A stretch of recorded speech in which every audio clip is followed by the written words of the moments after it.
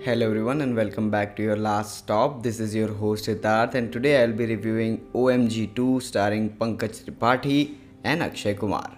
Before we jump in, request you all to follow the podcast on Spotify and Amazon Music.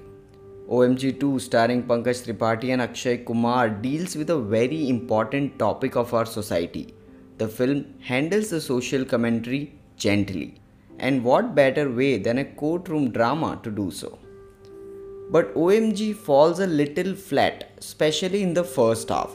The edit is hasty. The makers construct the first half in a very jumpy manner, but the film does pick up pace right before the interval. This time, the whole film rides on the strong shoulders of Pankaj Tripathi, who plays Kanti Mudgal. He plays the character decently. There is no false note in his acting, but it just feels underwhelming at times.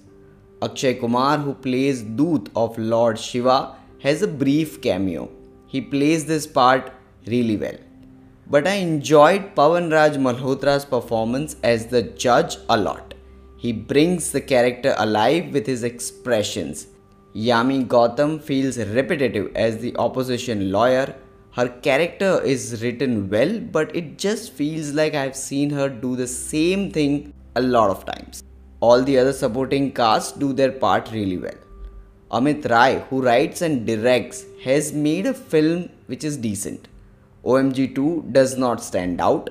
It walks on the same path as OMG-1 and has similar tropes. Cinematography and editing are both decent. Music is okayish as best, with only one track standing out. Overall, OMG-2 is decent watch at best. It's not path breaking, nor it's too preachy, and thank God for that. So that's it from me, guys. Hope you all like this episode. Do follow me on Instagram and Twitter as Hitat Solanki. Catch me next week for more. Cheers.